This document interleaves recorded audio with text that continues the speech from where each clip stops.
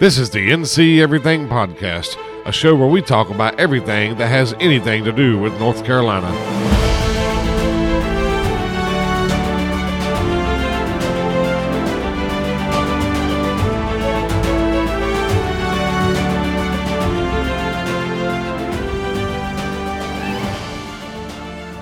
Hey everybody, and welcome to episode 18 of the show where we talk about everything that has anything to do with North Carolina.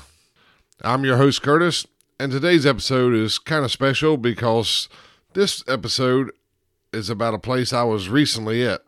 And the reason that's special is because a lot of these episodes I've been to these places before, and several of them I've never been to them. But this one here, I was literally at this place 2 days ago. You see, here's the thing. In your world, if you're listening to this show as soon as it airs, it's January 16th, 2021. However, in my world, which is right there behind your speakers, it's New Year's Day. So, Happy New Year's, everybody. But I record the episodes a little early, or I did this time for the holidays, and so I'm a little ahead right now. So, though it's the middle of January for you, in actuality, I just got back from a vacation to Myrtle Beach. And you may be thinking, like everybody, why in the world I would go to Myrtle Beach in the winter. It's 'cause there's never anybody there. And the way the pandemic is, I want to go where nobody is. And so on the way home from Myrtle Beach, I took a couple field trips for the podcast, and Brunswick Town was one of them. And because I was just there and it's fresh on my mind, I wanted to go ahead and record it, even though my past couple episodes have been about colonial settlements with Fort San Juan and the Walton War. I promise you, I do have some more material planned. I'm not trying to drown you with powdered wigs and wagon wheels. Now, the last thing I want to say about my vacation is that while I was at Myrtle Beach, I was looking at Calabash, North Carolina. And some of you may know that that little fishing town in North Carolina considers itself to be the seafood capital of the world. So I thought I'd ride through and get a look at the place, because eventually I'm going to be doing a podcast on it, I imagine. And while I was looking at things to do in Calabash, it kept directing me over to Myrtle Beach and Cure Beach and a lot of different places. But it turns out that Calabash, North Carolina is considered in the greater metropolitan Myrtle Beach area. And because of that automatically qualifies Myrtle Beach to be in the North Carolina Everything Podcast, because it is everything that has anything to do with North Carolina. And Myrtle Beach is one of my favorite beaches in the world, even though I've only been to probably 7 beaches in the world. But just so you know, it could be an upcoming. Now, before I get into the episode, I gotta say, if this is your first time listening to the show, well, welcome to the club. If by the end of it you like what you hear, go on over to the website at www.thencEverythingpodcast.com and check out all my past episodes. Check out some of the show notes for each episode, and leave me a comment so I know you're out there. And for all you folks returning, well, you can do what I just said too whenever you want. Now, if you do visit the website, as far as you returning people go, I have put a picture of myself on the About page. I hope I don't regret that. The picture I used, I was trying to grow a beard, and then I decided to shave it before I went to the beach. Also, by now, you might have noticed that I changed the cover art for the show. Remember, in my world, it's New Year's Day, so I just made this change, but it's been around for a while for you guys. So, head on over to the website and check out the picture, check out the cover art, and I might be making a few more changes on the website as we go, and I'll let you know about them. And that wraps up that business. So now, let's go visit Brunswick Town. Now, if you Google Brunswick Town, you'll probably see Brunswick Town, Fort Anderson. This isn't one and the same. These two historic places are literally stacked on top of each other, as you will find out. Also with Google, every image will include this big brick structure, and I thought that was all there really was there, and I didn't know that it was actually a church. But also, once I visited, there's a whole lot to the place. You don't hardly get to see any of the place on Google. But don't worry about that. I am a tourist, and I took a bunch of pictures. I won't post all of them, but I will post a lot of them. I will tell you, I've been to a lot of forts and battlefields and a bunch of historic places all over the southeast, and I can't remember a prettier place to walk around. Anyway, Brunswick Town was founded in 1725 by Colonel Maurice Moore on a 1,500-acre grant. Now, Maurice Moore was the son of the South Carolina Royal Governor, James Moore. And when I do these colonial podcasts, you might hear me say something about a royal governor. If you don't know, the royal governor is the governor of the colony under the King of England, and that differs from the governor of the state after we won our independence. So it was founded in 1725, although I read some things that said that people were kind of moving into this area around 1710, 1715. But Brunswick Town was located on the west bank of the Cape Fear River, near Town Creek, and this is about 20 miles from the mouth of the Cape Fear. Now, according to what I read, this was the first permanent settlement on the lower Cape Fear River. By the way, you'll hear me say Cape Fear or Cape Fear River. That's the same. I'm not talking about a town, I'm talking about the water. Anyway, these guys living here must have been pretty busy, because in 1729, 4 years after it was founded, it was made a township, and it became the seat of New Hanover Precinct, and it became a major port of entry, all in the same year. And pretty soon after that, it became the seat of the colony's executive branch, so Brunswick Town was essentially the capital of the North Carolina colony. It was named Brunswick Town to honor King George I of England. He had some heritage in Germany, and he was a member of the German House of Brunswick-Hanover. Most of the early settlers to Brunswick Town were from South Carolina, and they were planters.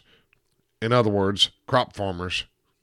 Now, pretty quickly after the town was built up, it was booming with activity, because this area was a really good source for tobacco, lumber, naval stores, and furs. Now, if you're wondering what in the world naval stores are, naval stores are tar, pitch, and turpentine. They all come from the pine tree, and they're used in building ships. And since ships were really the major way of traveling back then, or even small boats, these naval stores were like gold. Another thing that made Brunswick Town so important is two of the prominent citizens would end up being royal governors themselves. This was Arthur Dobbs and William Tryon. And William Tryon, he's the infamous royal governor who took all the colony's money to build Tryon Palace down in Newbern. He's also responsible for hanging the regulators in Hillsborough, if you remember that from my Hillsborough episode. And what you may not know is he was eventually ran out of North Carolina, and they gave him a try as governor in New York. Now, how William Tryon fared in New York, I don't know, because that's outside my interest. At least for now, anyway. I may decide to cover him in a biography episode. But anyway, Arthur Dobbs and William Tryon, they lived in a 2-story house that once belonged to a sea captain called Russellborough. And I'll probably talk about Russellborough a little bit more later on in the episode. Now, this town originally covered about 360 acres, and it had 336 half-acre lots sorted by 24 town squares. Now, when I read this, my jaw kind of dropped, because when you go visit, and I'm going to talk about my visit toward the end of the show, but when you go visit, you'll see some foundations for houses, and you'll see some structures there, but nothing like 336, and you certainly can't make out 24 town squares. And that tells me that there's still a lot of it out there under the dirt or under the Cape Fear waiting to be found.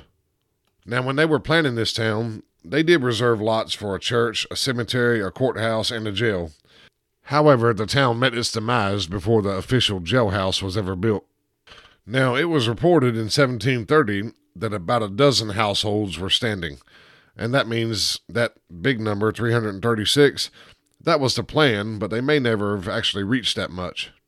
Now, let me tell you about St. Philip's Parish, and that's the brick ruins that you'll see if you Google this and click images. St. Philip's Parish was established in 1741, but because of the living conditions in Brunswick Town and the rivalry with St. James Parish in Wilmington, they had trouble keeping a preacher. Now, when I visited, there was a list of preachers outside the parish, and there was a lot of them in the course of about a decade. Now, even though the parish itself was established in 1741, construction of the actual church didn't begin until 1754. And the reason it took so long was mainly because the townspeople really didn't care.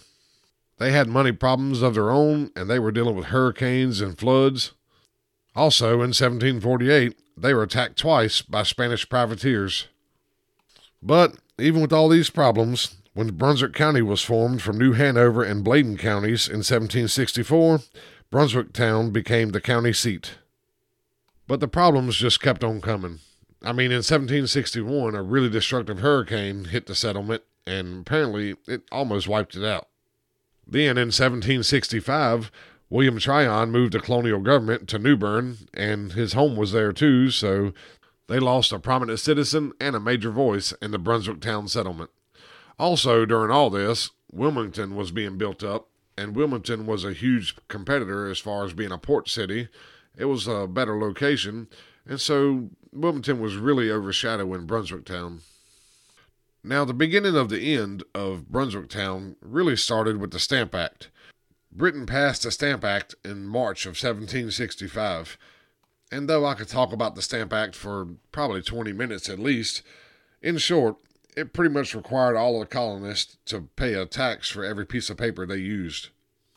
Not only did they have to pay for all this paper, but the tax was only payable in silver and gold coins and not in paper money, which was the common method for payment in the colonies.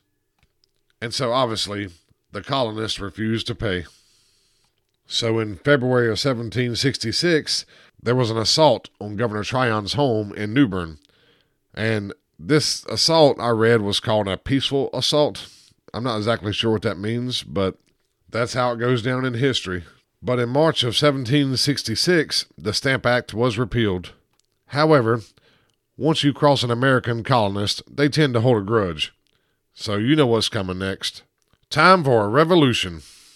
That sounds great and all, and we all know how that story ended. However, Brunswick Town didn't stand very long during the Revolution.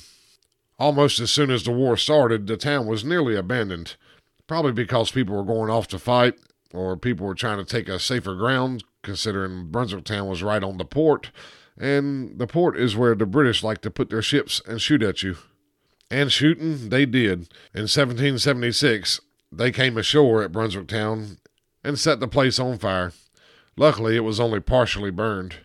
But in the larger scheme of things, that didn't really matter, because in 1779, the county seat was moved to a safer location, and this move made Brunswick cease to exist as a political center, and by 1783, the whole town pretty much lay in ruins.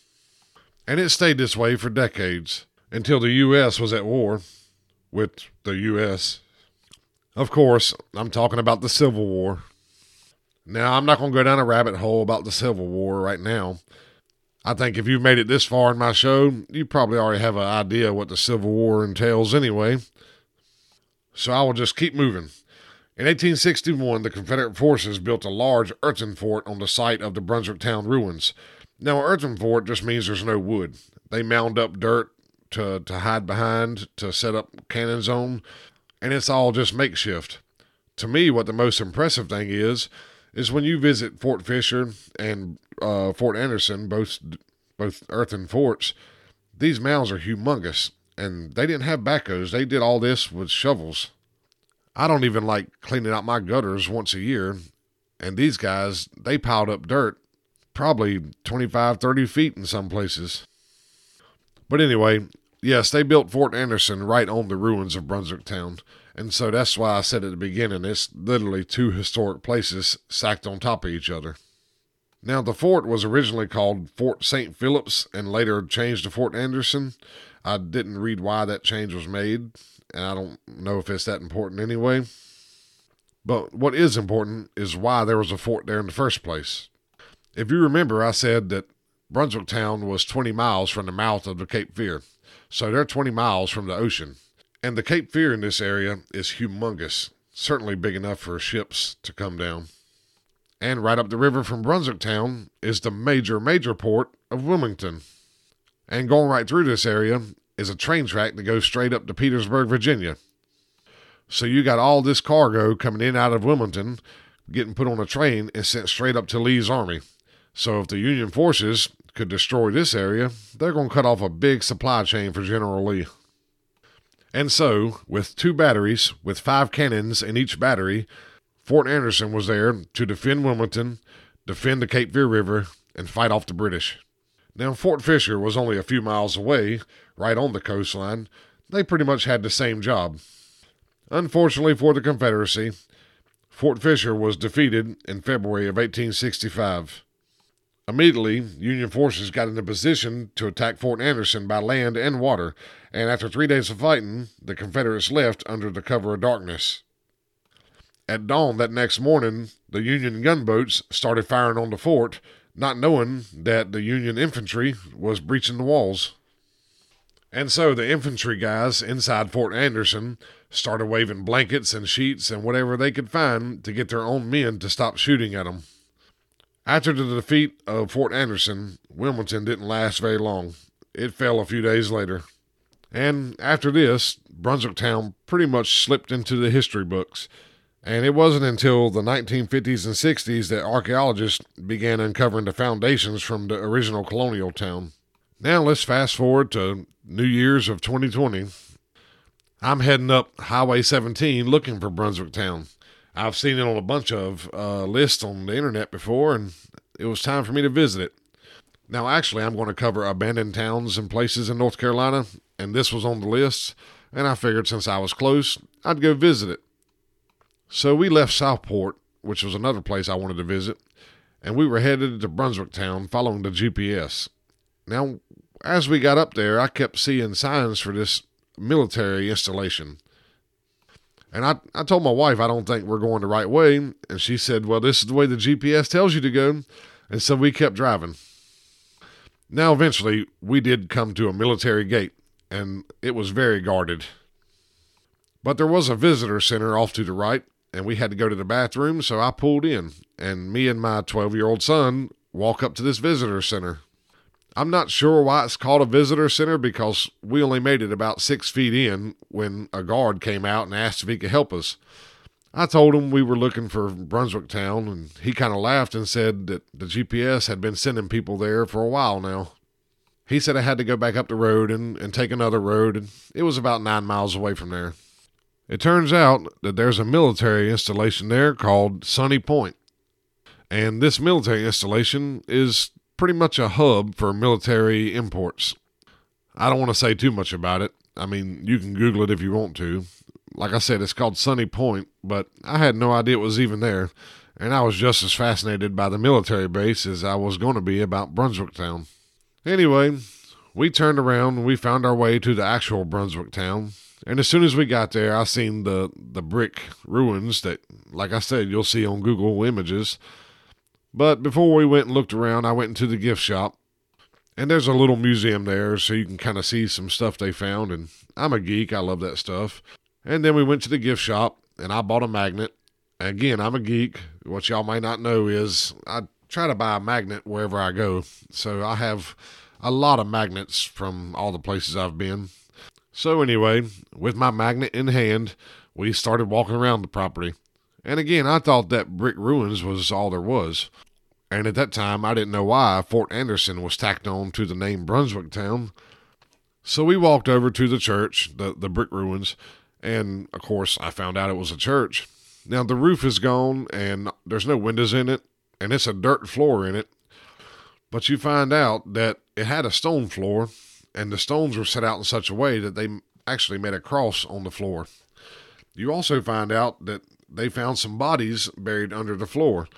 And I'm assuming they didn't know who these people were because they didn't have any identifiers on them. But they say that because they were buried under the church floor, that they were probably pretty important people.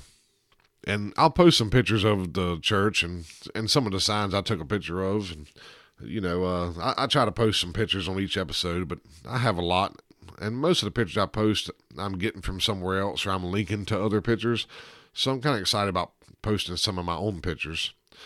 So anyway, we left the church and we start walking around the property. And in the short, there's several home places, the foundations to homes as you go along. And like I said, that stuff's kind of cool to me. For most people, it just looks like rocks in a square. But what you have to do is kind of take a step back and picture what might have been there. And if you do that, you can kind of see the town forming in front of you. And like I said earlier in the episode, it's a beautiful place. You got the Cape Fear River just right out there in front of you, and there's Spanish moss. It's just, if you ever get a chance to go down here, I would definitely check it out. It's a beautiful place to walk around. So anyway, we make our way around the settlement, and then we get on the backside, and that's where Fort Anderson is. And I kept seeing signs saying stay off the mounds. Well, this was the dirt fort. But when you first approach it, you're kind of on the outside of it. You're in between the fort and the Cape Fear River, so it just looks like a big hill. But the trail kind of comes around, and you're in the fort. And I got some pictures of that. But it was a large, large fort. I don't know for sure, but I'm pretty sure it was a lot bigger than Fort Fisher. Because when you come around, you can see the hills that make up the fort walls, and the interior of the fort is just a really vast area. And on the back side of the fort, there was actually barracks and training grounds. Now, they weren't there, but there was a map indicating that they used to be there. I was looking around the earthen fort and wondering how much of the colonial artifacts were destroyed or buried somewhere because they were building the fort. I'm sure that stuff didn't matter as much back then as it does now. But after you go through the fort, the trail circles back to the visitor center. I think it probably took us about an hour to walk around. We were taking our time, and I got a 3-year-old with me. And though toddlers are very, very fast, they're not very productive. So if you're trying to do something productive, it usually happens very, very slowly. Now, once we got back to the parking lot, I saw a signpost, and it showed kind of the layout of the area. And that's when I realized that there was a structure kind of back the way we had come in. And so we got in the car, and you go back down the road you came in, and it forks off to the right. And then eventually you'll get to kind of a gravel road, and it loops around. Well, we stop in front of this kind of what looks like a picnic shelter, and it's about a 30, 40-yard walk. Well, under this picnic shelter is the actual foundation for what used to be there. And I'm assuming they're just trying to protect it, but I've never seen colonial foundations covered up like this. But we walk up, and again, it's just pretty much the foundation, but you can tell it's a really big structure. You can see that there's multiple rooms, multiple fireplaces, and what looks like an enclosed bathroom. And the reason I say that is I realized that in the museum back at the gift shop area, I did actually see what was described as a toilet. And I'll post a picture of that so you can see, but apparently this house did have a toilet in it, and it kind of drained out of a separate tunnel out at the back of the house. And I guess that makes sense because the size of this house and the toilet inside and just all the features in it and how they're protecting it. This was the house of the 2 governors I spoke about earlier in the episode. And those 2 governors, or royal governors I should say, was Arthur Dobbs and William Tryon.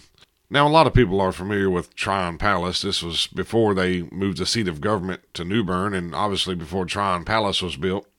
And William Tryon didn't build this house. Apparently it belonged to a sea captain. I couldn't find any more information about that guy. But on site, they did have a model that one of the archaeologists built of what the house would have looked like, and I'll post a picture of that in the show notes too. But what was kind of impressive to me, or I don't know about impressive, maybe just astounding, was a lot of the big colonial structures were preserved. You go to Hillsborough and Wilmington and New Bern, and a lot of these big structures are preserved and taken care of. I've never seen the ruins of such a big house, to be honest with you. I'm sure they're out there, but for the most part, a lot of them are completely gone. This was a really huge foundation, and so it was kind of weird for me to see the ruins of what was a really large structure of the time. But we looked around here for a little while and took a few pictures, and then we headed for home. And that wraps up my Brunswick Town episode. I sure hope you enjoyed the episode. I enjoyed talking about it, and I definitely enjoyed visiting Brunswick Town, and not to kick a dead horse, but make plans to go down there and see that place. Admission is free, and all you need is time and energy. I'll tell you what else is free. Going to my website at www.thenceverythingpodcast.com. There you can find links to all my other episodes. You can find links to the show notes for all the other episodes. And there's a link where you can contact me. And when you contact me, you can say hey, or you can suggest ideas for the show, or you can tell me what you think, or you can tell me you hated it. I just want to hear from you. And now that I've rung my own bell for a second time, the only thing left to say is, I'll talk to you next time. The music in this episode comes from archesaudio.com and freepd.com.